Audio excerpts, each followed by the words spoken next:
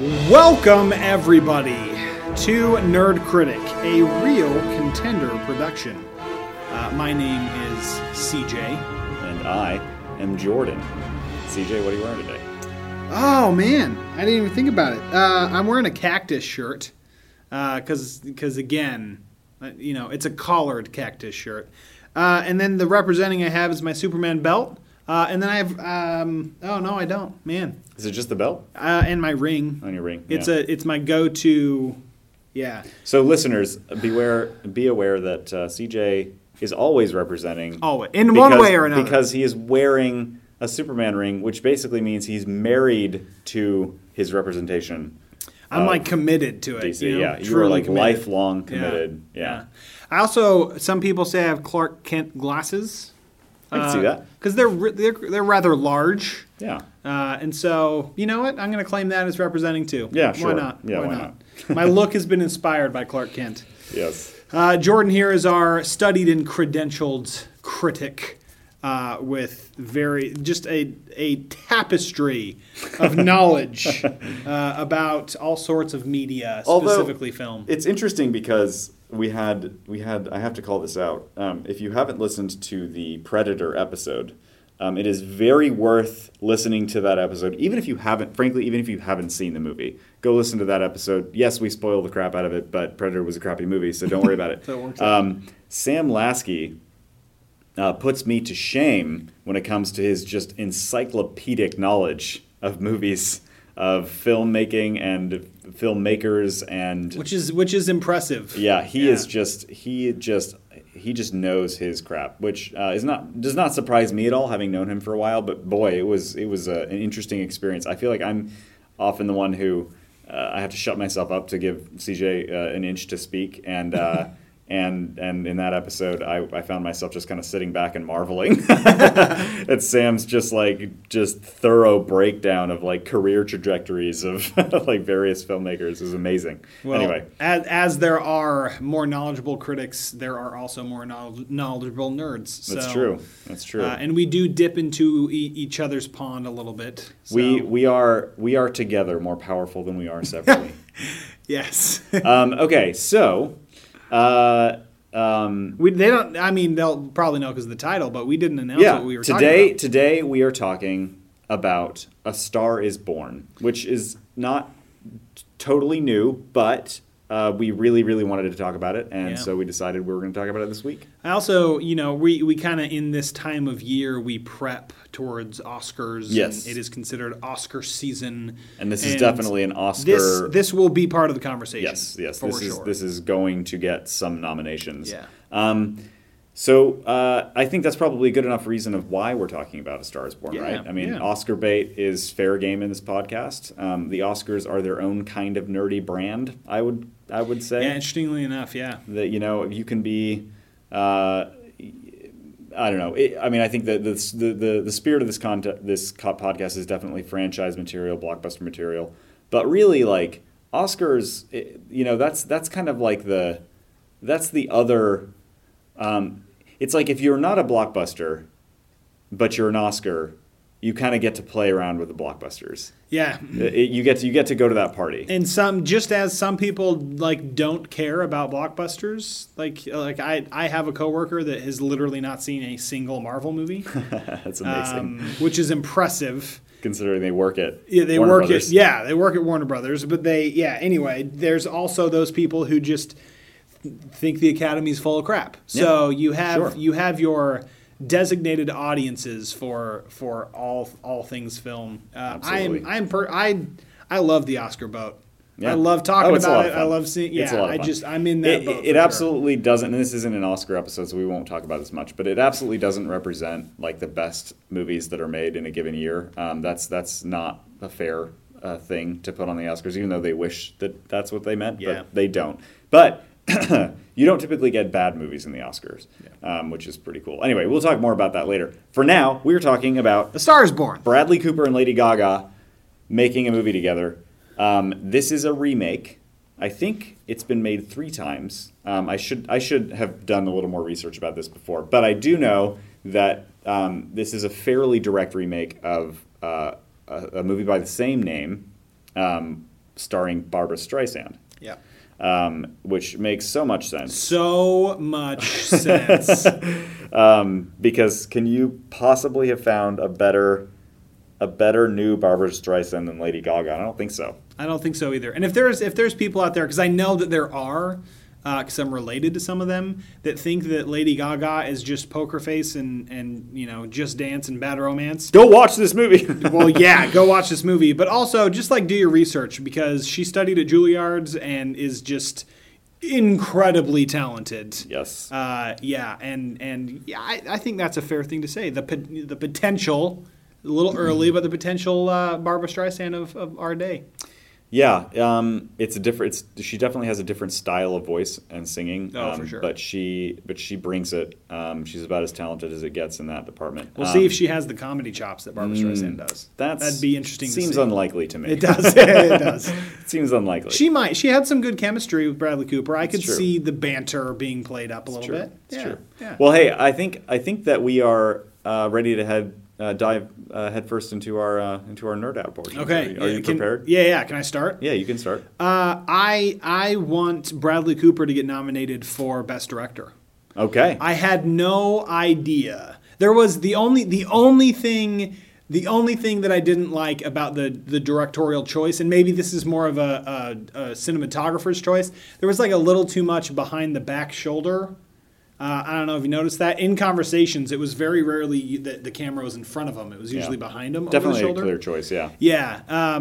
Didn't love it. I get that it was a clear choice. Didn't love it. Yeah. But other than that, the way that the camera movement and angles are shown with Bradley Cooper on stage, you somehow feel there and like a rock star, the lights are kind of in your face and it's choppy movement, and it just, you could almost smell his sweat the way that they portrayed it. And as thinking about what the hand that the director had in it, so many other things worked, but specifically thinking about the director's hand in it, I was blown away that this was his first shot at directing. Yeah, I thought he was absolutely incredible. Wildly unfair. And he's that good looking. Yeah, I know. Spread the wealth. Just stop it, man. I am a little disappointed with your lead into the nerd out, because before we started recording, you said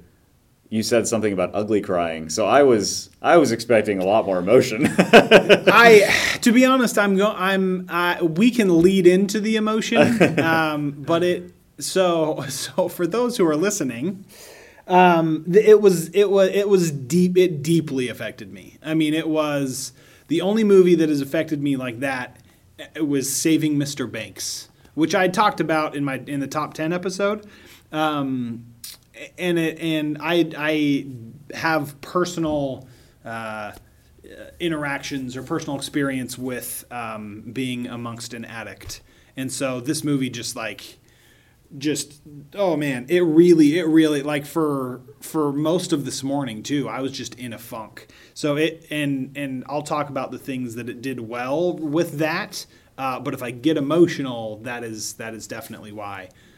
So I was starting out with the more lighthearted stuff. If you want to dive into the emotion, we can. I just want you to scream, cry how much you love this movie, because I kind of want to scream, cry that. I really, man, I was so, okay, first of all, the preview to this movie, broke me over and over and over again. I watched that preview a bunch of times. I don't get on preview bandwagons unless the preview is a work of art of its own. Dude, that's A Star is Born, that preview was so good. Yeah. So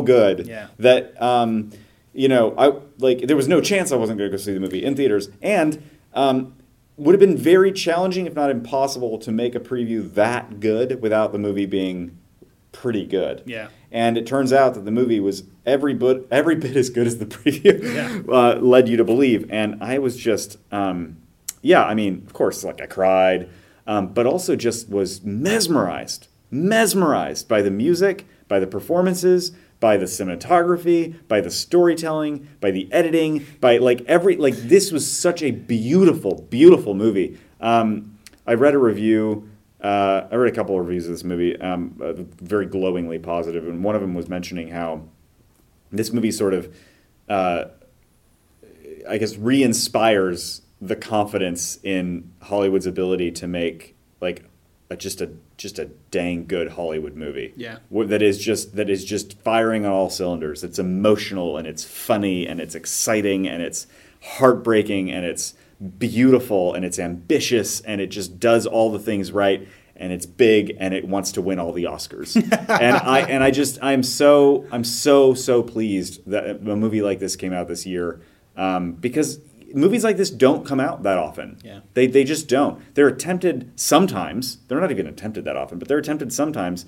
But for them to say, well, we're going to remake A Star Is Born, which is about as like glamorous Hollywood as you get. And I mean, a remake of a Barbra Streisand movie is the definition of a glamorous Hollywood movie. Yeah. And Bradley Cooper saying, I think I'm going to cast Lady Gaga. Yeah. and having it work so beautifully. Anyway, I could just go on and on. I loved it. Yeah, I was from pretty much the first shot, which was like the first shot that brought me into being the rock star. Right, it's him performing.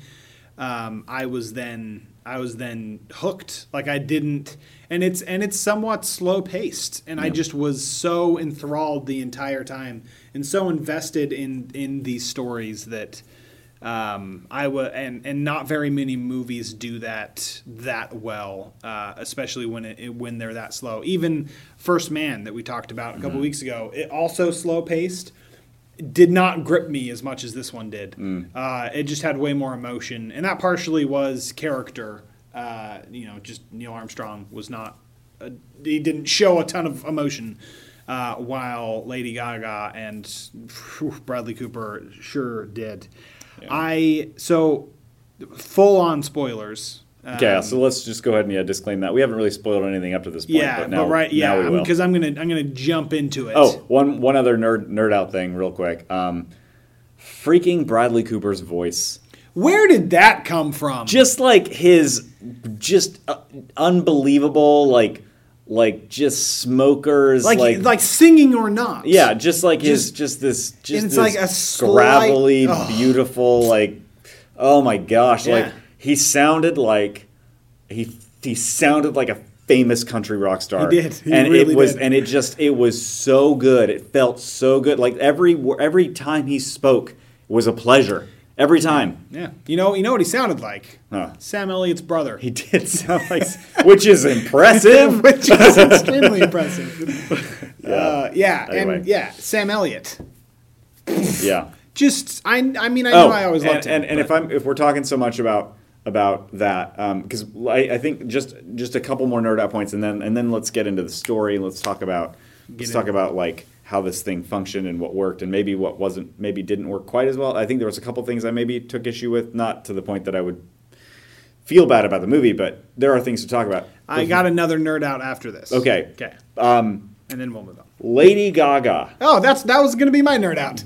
just can act. Who knew? I mean, just acted her pants off. She was so good. She was so good. Every time there was a moment that could have been easy or like obvious or expected or cliched, she brought something so unique and so fresh and so not what you'd expect. She was not Lady Gaga in this movie. Yeah. She was Ally. Yeah. And it was beautiful. And she was this just exquisitely rendered character who I watched an interview with her saying she said apparently that she did study acting at one point. So she at one point she I think wanted to be an actor, but then it wasn't working out. So she went for music and then became Lady Gaga, which is pretty funny. So, if my plan B was be the most famous musician in the world. I guess the point is she wasn't a stranger to acting. This wasn't Lady Gaga walking in and being like, "Oh, what's a camera?" Yeah. She knew what she was doing. But so impressive. She did better. She did better on camera with the character than most seasoned actresses who've been doing this for 20 years could do. The moment that really stuck out to me with the acting There was a couple, but like the first one that I was like sold was when he's trying to get her to come on stage. Oh yeah. And she's just like kind of antsy, just Yeah. like, and you, dude, that moment where you just know everything that's going through her head. Yeah. Like everything happens so fast and she doesn't want to let it pass her by, but like she's terrified at the same time. She has nothing prepared and just like everything. And then that whole sequence of her going out and singing and being able to, one, sing like that, which we knew she could. Yeah, yeah. But being able to act as the character while singing like that. It was incredible, and I was sold at a real her. concert. At a real concert, I was sold on her that moment moving forward. I think the moments that actually stuck out to me, conversely, I would say the moments that stuck out the most to me were the really quiet ones, where she was just being a regular person, where she was just kind of being sort of charmed and sort of embarrassed by Bradley Cooper and like by sitting in the parking lot. Yeah, in the parking lot and like in their home and like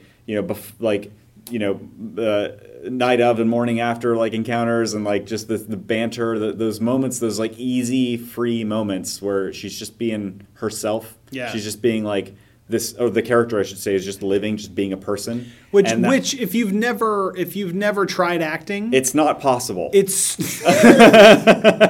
it's not possible for the vast majority of human beings. It is not possible to behave that way in front of a camera. Yeah, and it's one of like if you look at Tom Hanks compared to just about any other actor, you will see a difference specifically in those moments. Yeah.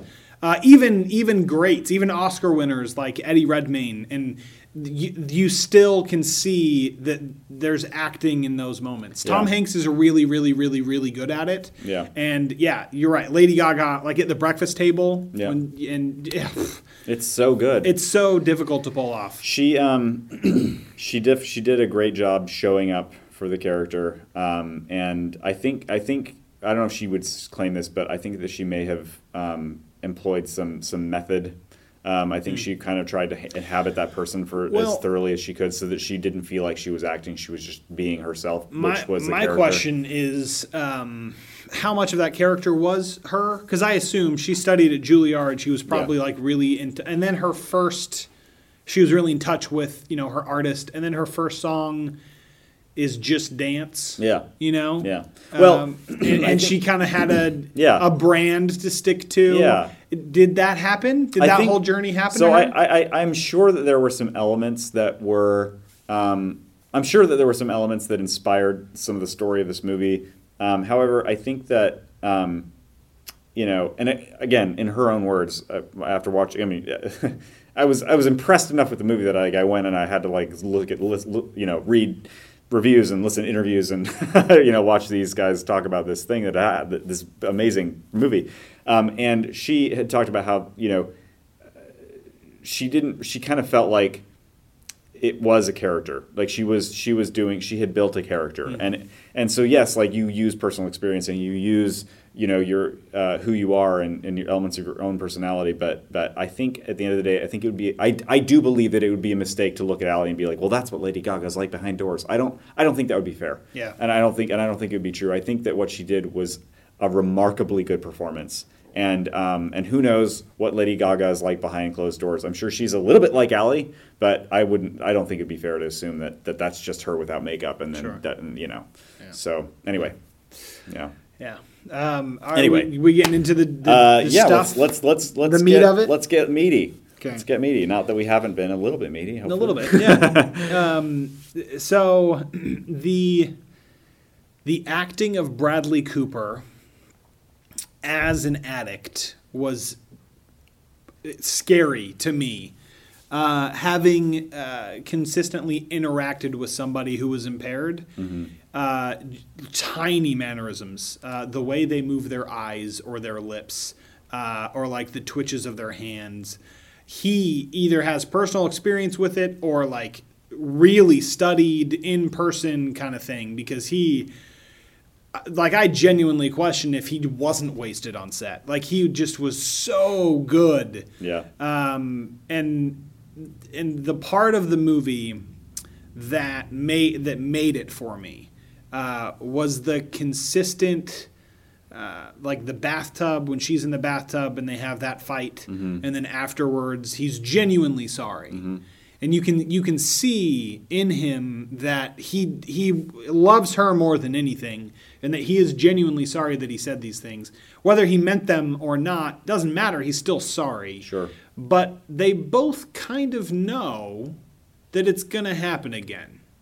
He might try, and she is supportive, and he thinks genuine, but they both kind of know that it's gonna happen a couple times more, and then the whole Grammy scene, which I'm embarrassed to admit, I was so surprised how far that went. So surprised. I was so surprised. I thought like, they didn't have to go so far. Like, they could have gotten away with going way less far, and it would have been like, oh yeah, that was embarrassing, and the story still would have worked. But like, props to them for just pulling out all the stops and making that the most devastating moment that you can imagine. I just hated every feeling I had. Oh my gosh. It was terrible. So painful. My gosh. One of the most torturous scenes I've watched in a long time.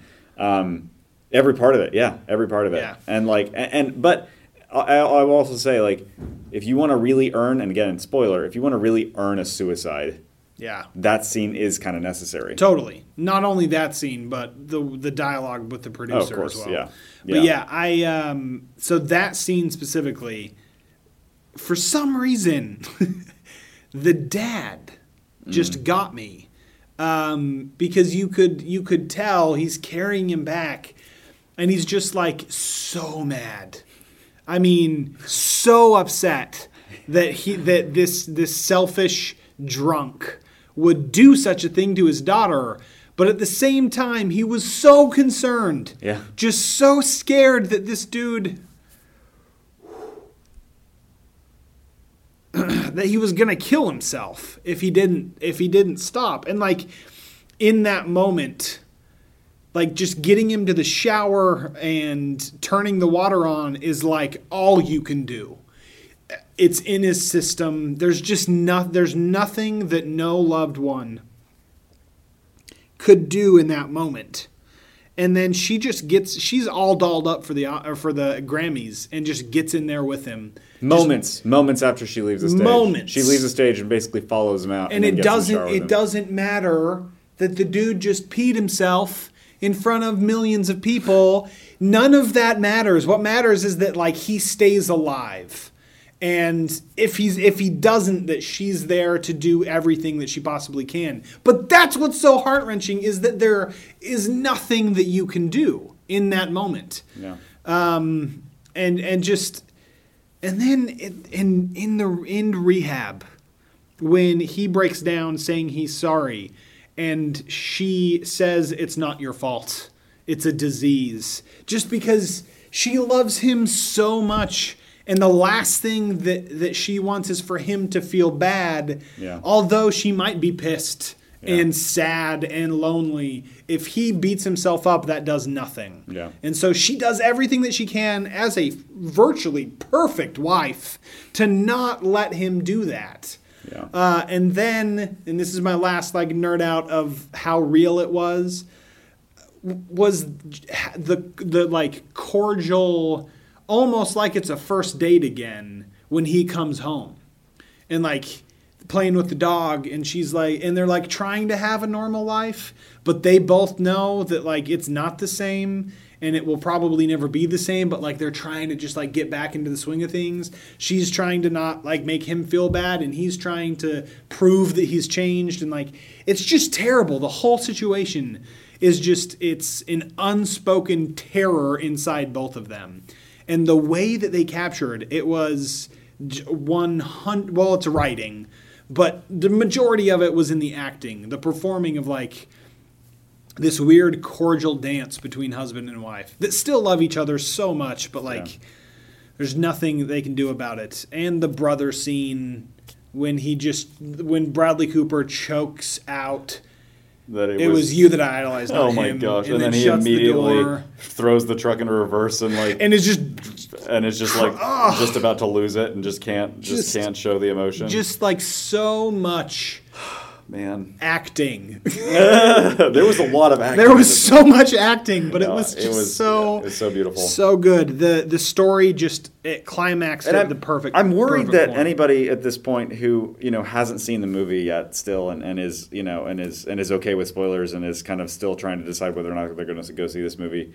I'm worried that people may think after all this conversation that the movie is like overwrought or precious or melodramatic in any way, but it isn't. No. It isn't. It is, and that's what makes it so powerful, is that everything that happens, all the things that we're just like kind of gushing over, the reason that it's so effective and so heartbreaking is because it's subtle. It's subtle. Like, yeah, no, peeing yourself at the Grammys is not subtle, but it's actually remarkable how subtle how subtly that the whole thing was handled. There's no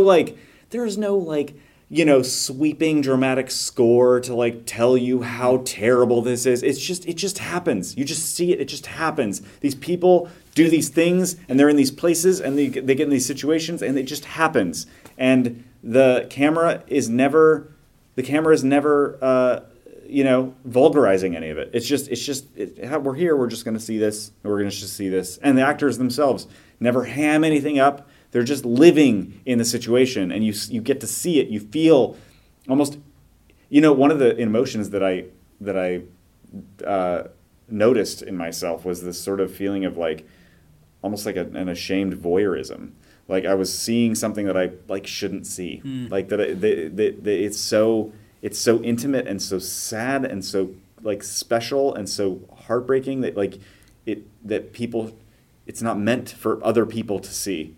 And not to say that the movie shouldn't have done it or what, but it's so amazing that they were able to be. You don't get to that emotion without being very, very, very careful and very, very quiet about things. And yeah, it was, and that once again, Bradley Cooper as a director.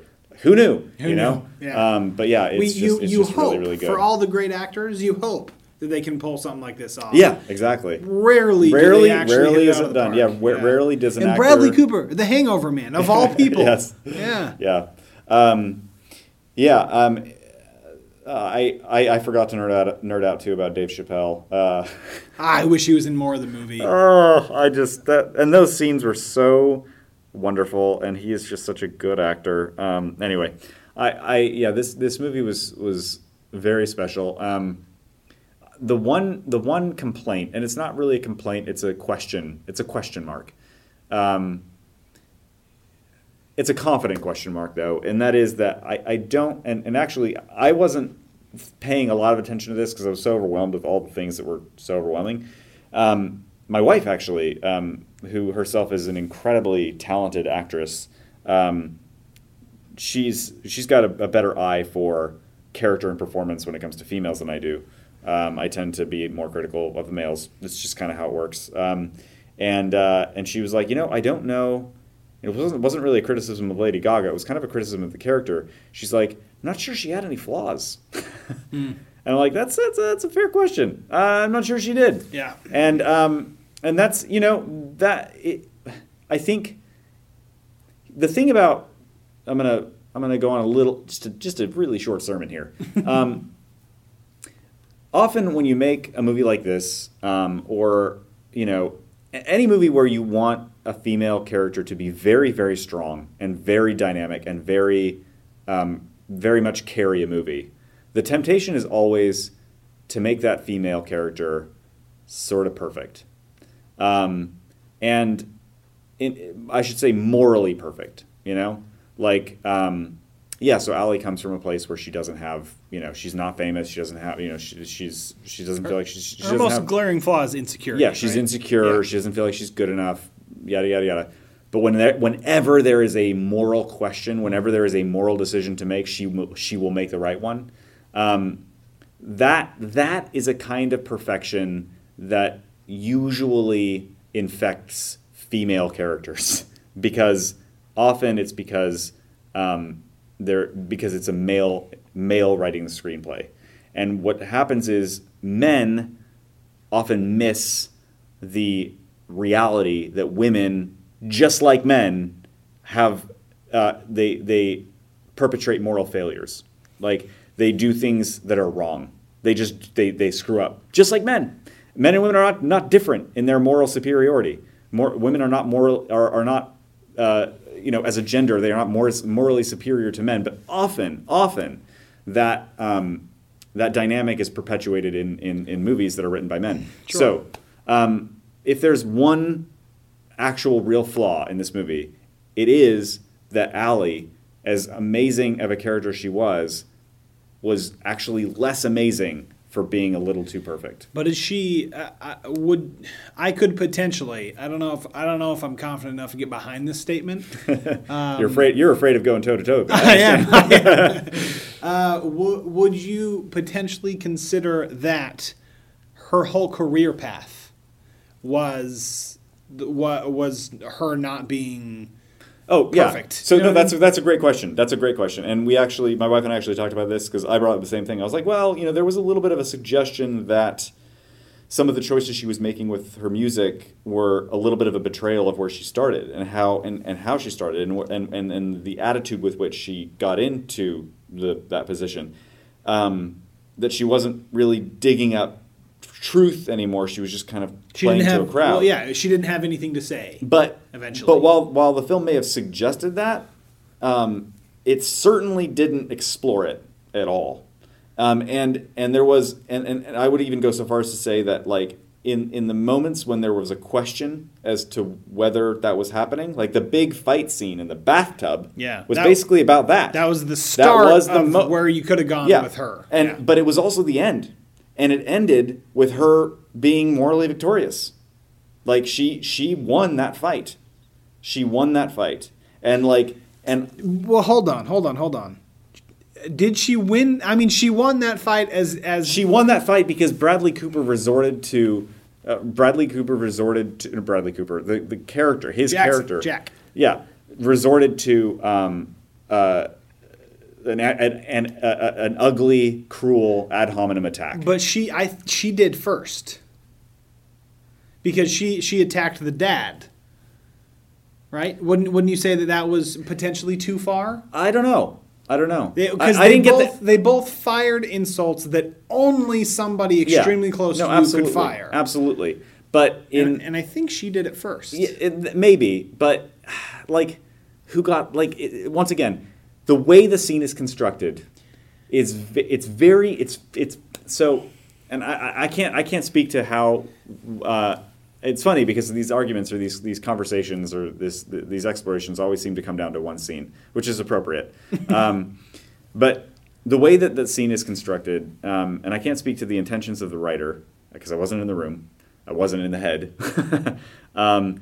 Or in the heads of the actors, because I'm sure they had their own ideas of how that scene went. But I would say that the way the scene was constructed is okay, if you're reading an article, if you're reading like a news article about a thing that happened, let's say a politically controversial event, a good journalist knows that the last sentence, the last thing that is said is essentially positions the moral stance of the article. Okay. And that happens in a way that's that makes it so that you have like deniability, right? You can say, well, I represented all the sides. It's like, yeah, but your last sentence said this, and because and so placement means everything. Placement is extremely important. So in the bathtub scene, there comes to be this fight, and it happens because he's wasted. He comes in and he starts insulting her music, and he starts sort of making digs, and she gets defensive and fights back, makes a comment about his father, and then he says the most cruel thing that he could possibly say. Yeah. He says you're effing ugly. Mm-hmm. I'm editing myself because this is a family podcast, even though this is a rated R movie. He says that thing. She demands that he says it again. And then he says it again, and then he leaves. She wins. That scene, she wins. Because when she stands up and says, get out, it's because he's done something unforgivable. And if you do something unforgivable, then the other person wins. Sure. So that when I say that, He did the last unforgivable thing. Exactly. Yeah. So that was the last sentence of that scene. Exactly. Got it. Yeah, it makes sense. I'm the only way that I can debate that, if you will, is the entire movie. I feel is about where Jackson their relationship and the dynamic in the two, right? Where Jackson feels like he's gotten pretty much everything that he's wanted, but because of the history with his dad and with his brother, he just his dad didn't even notice when he tried to kill himself. Yeah. Right. Just that he's essentially not worth it. Yeah. He's not worth anything, and especially if he's losing his hearing and his music goes away. Yeah. What does he have to live for? It's a grand right? tragedy. Yeah. Yeah. But so all of this you're saying is an incredibly rich and dynamic character. Yeah. With lots of flaws. And you're saying Allie doesn't have those. And then Allie maybe betrayed her art for a second. But the only time that we get them to get any kind of hint that might be a real flaw is in a scene that she wins morally, and then it's never brought up again. But hold on, because the next conversation that they have, right? He comes, he's sober, she's dancing, he's watching her, she comes over, what are you doing here? They talk, he apologizes. Exactly. Just like deep soul apology. Yep. And she doesn't. Yeah. Well, she said, you hurt me. Because she doesn't need to. She does, though. Well, you say she doesn't. My point is, I don't think the character was written to need to apologize. But that's what I'm saying is that maybe the suicide at the end was them highlighting the fact that maybe she did need to apologize.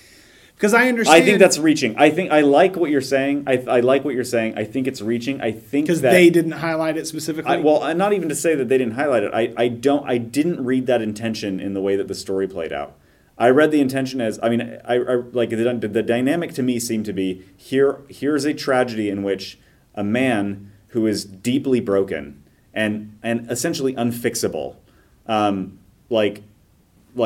gives the last of himself to a woman who is a star and an angel, and she, despite her incredible angelic nature, couldn't save him, and so then he died. Because of a tragic addiction that was caused by his childhood and his relationships, etc. That is the narrative that I believe that the movie was intending to say. And furthermore, I would guess, and this isn't fair to say, but I would guess that if you presented your idea of the narrative, like maybe you were trying to say that she failed him and that's why he committed suicide, because that's what you just said. Her failure was responsible for his committing suicide, I think they'd crucify you.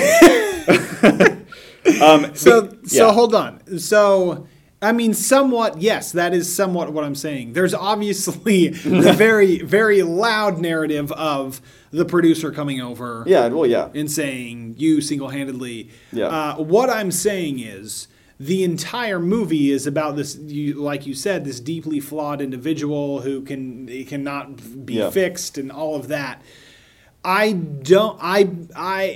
way that I saw it, and maybe there's some preconceived personal experience that I'm bringing into this, but the way that I saw it was she tried really, really, really hard after it was too late to tell him it's not your fault. Because she came over to Dave Chappelle's house. I don't remember his character's name, but Dave Chappelle's house and said, I'm not going to save you again.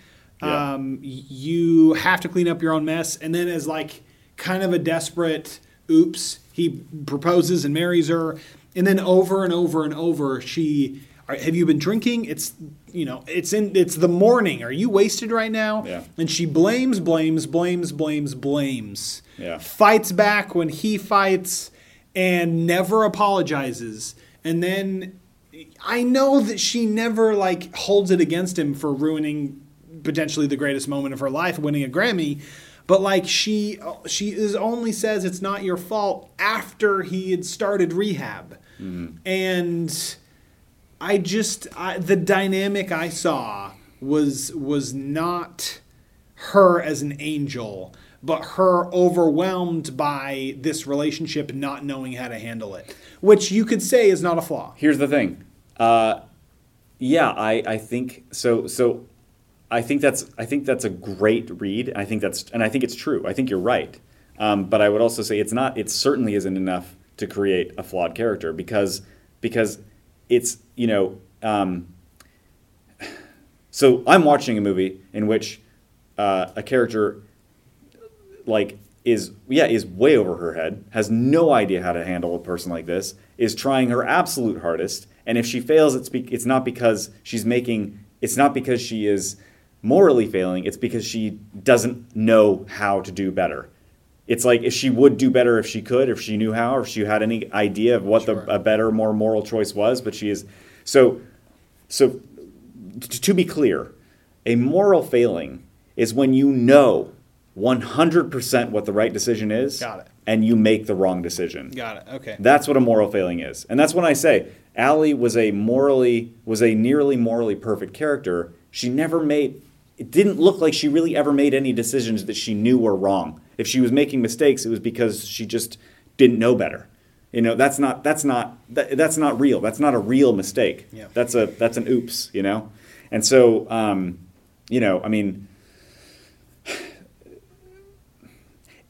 it's so the reason I'm harping on it so much is because it is very, very rare, almost so rare, and it's happening a little more frequently, especially in TV, to see female characters written with true dynamic moral sort of complexity.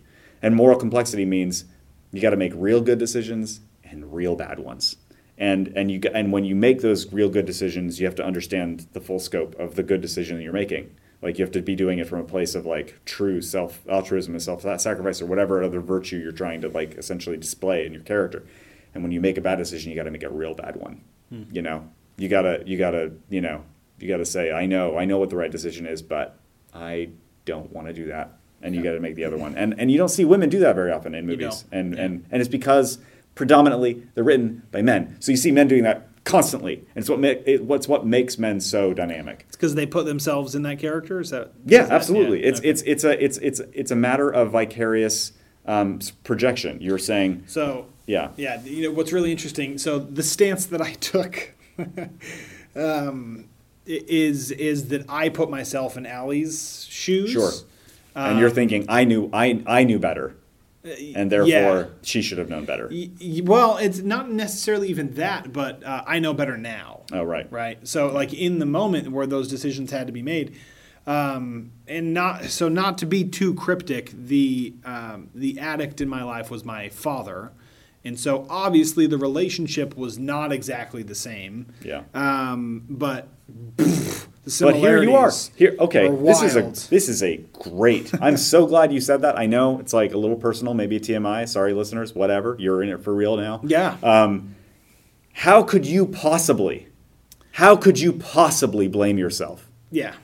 You know what I mean? Yeah, and of course you could. Of course you can. Of course you have probably for much of your life. But as an adult man, looking back, that blaming yourself is wrong.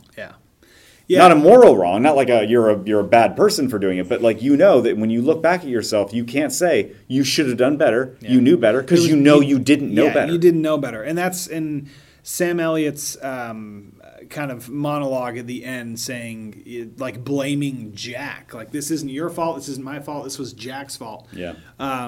First of all, whew. Yeah.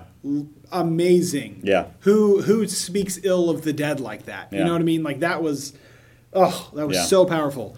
That hit really hard because it is like you just think about every moment that you left them alone. Yeah. And you're like, oh man, I should have known not to do that. But like, what? You were living your life. You were doing normal things. Anyway, yeah, I know better now looking back on the experiences that I've had in my life that Like, oh, I can see how me doing A, B, and C led to his addict mind going down this road and brought him here. I shouldn't have done A, B, and C. To that point, we can mention how the movie ended with her on the stage singing that song. And you can imagine, appropriately, that those are some of the things she's thinking as she's singing. Oh, yeah. And that makes it exceptionally powerful. And don't get me wrong, listeners, don't get me wrong, CJ. This movie was amazing, and I loved it so much. Yeah. And I don't think it's in any way, shape, or form a failure for having such a morally superior female character. I just think that it's one more on an unending list of missed opportunities. Sure. But you know, it didn't diminish my experience of the movie.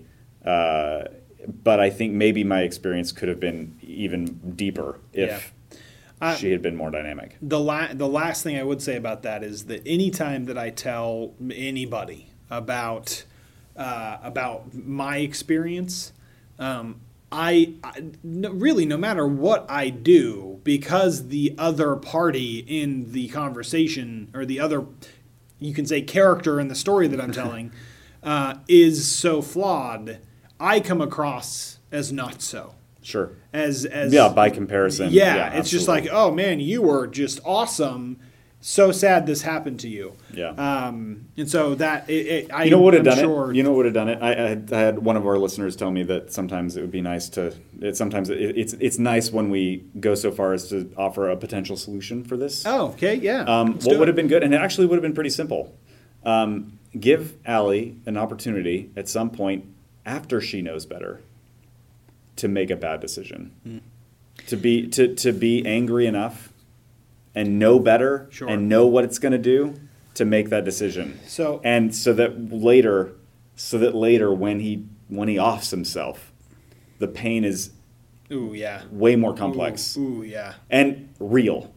Because that happens. It happens all the time. It happens all the time. And they I think that they somewhat tried with the last thing I did was lie to him. But you're right. That wasn't real because she was she was doing her best. She didn't know better. Yeah. If she had known better, she wouldn't have done it. What I thought they were going to do, where they were going to go with it, was there's one line when she's like had just that one night with him, and the dad's like, dude, this could be a huge opportunity. Like, what are you doing? And she says, Dad, he's a drunk. You know what that's like. I was really excited to know what that line was. Yeah. Was he a drunk? Yeah. Was her mom a drunk? Yeah. Like, what was that? And if they could have explored that, shown maybe the mom was a drunk. Then you maybe get to earn some of those later moments when she's making a decision to lash out at him selfishly. Totally. And then paying for it later. Yeah. It's so that would have been an opportunity. Yeah. And it would have made her character so much better. And it's not that her character wasn't good. It was great. We've already established that. It was great. But it was also she was the superhero of the story. Yes, she was the superhero. And that's not necessarily the wrong decision, but I'm not sure how many more female superheroes like that we need. I think what we really need, and I think that every actress would agree with me, is that what we really need is more female characters who are as dynamic and compelling and memorable and irresistible as we've got an embarrassment of riches with male characters, right?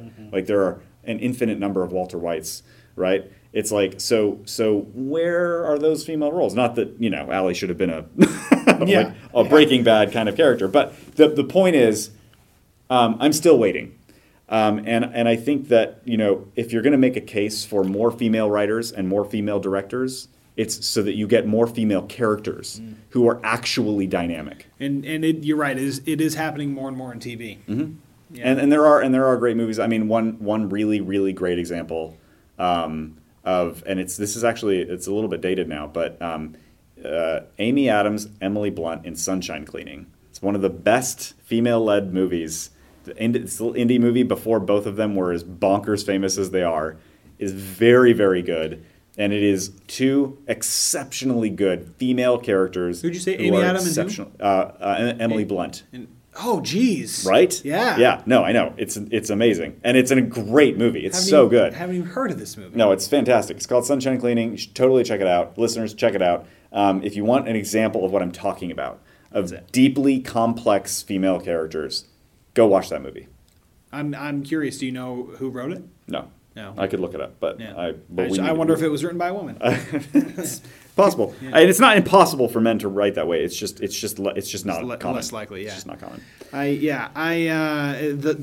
last nerd out final statement is that this movie jumps to the top of my list, best movie of the year for me. Okay. And I don't know if I'll ever watch it again. Sure you will. I probably will, but it Sure probably won't be anytime soon. Yeah, I mean, I've tried. Like, I saw Saving Mr. Banks once, and I just don't see going back to it. The moments, and I was like at the theater. My wife didn't come with me, so I was by myself. The dude sitting next to me, I was probably the loud stinky guy this time around, because I couldn't cry quietly. I tried, but I was like shaking, and it was just an ugly cry, and I was snotty. And it really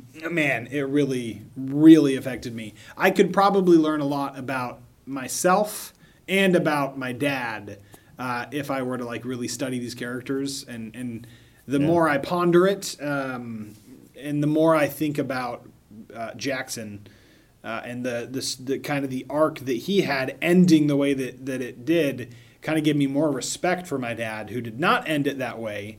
Who has discussed with me that would have been easier at times, but that he powered through it. For those who care, he's sober, he's good.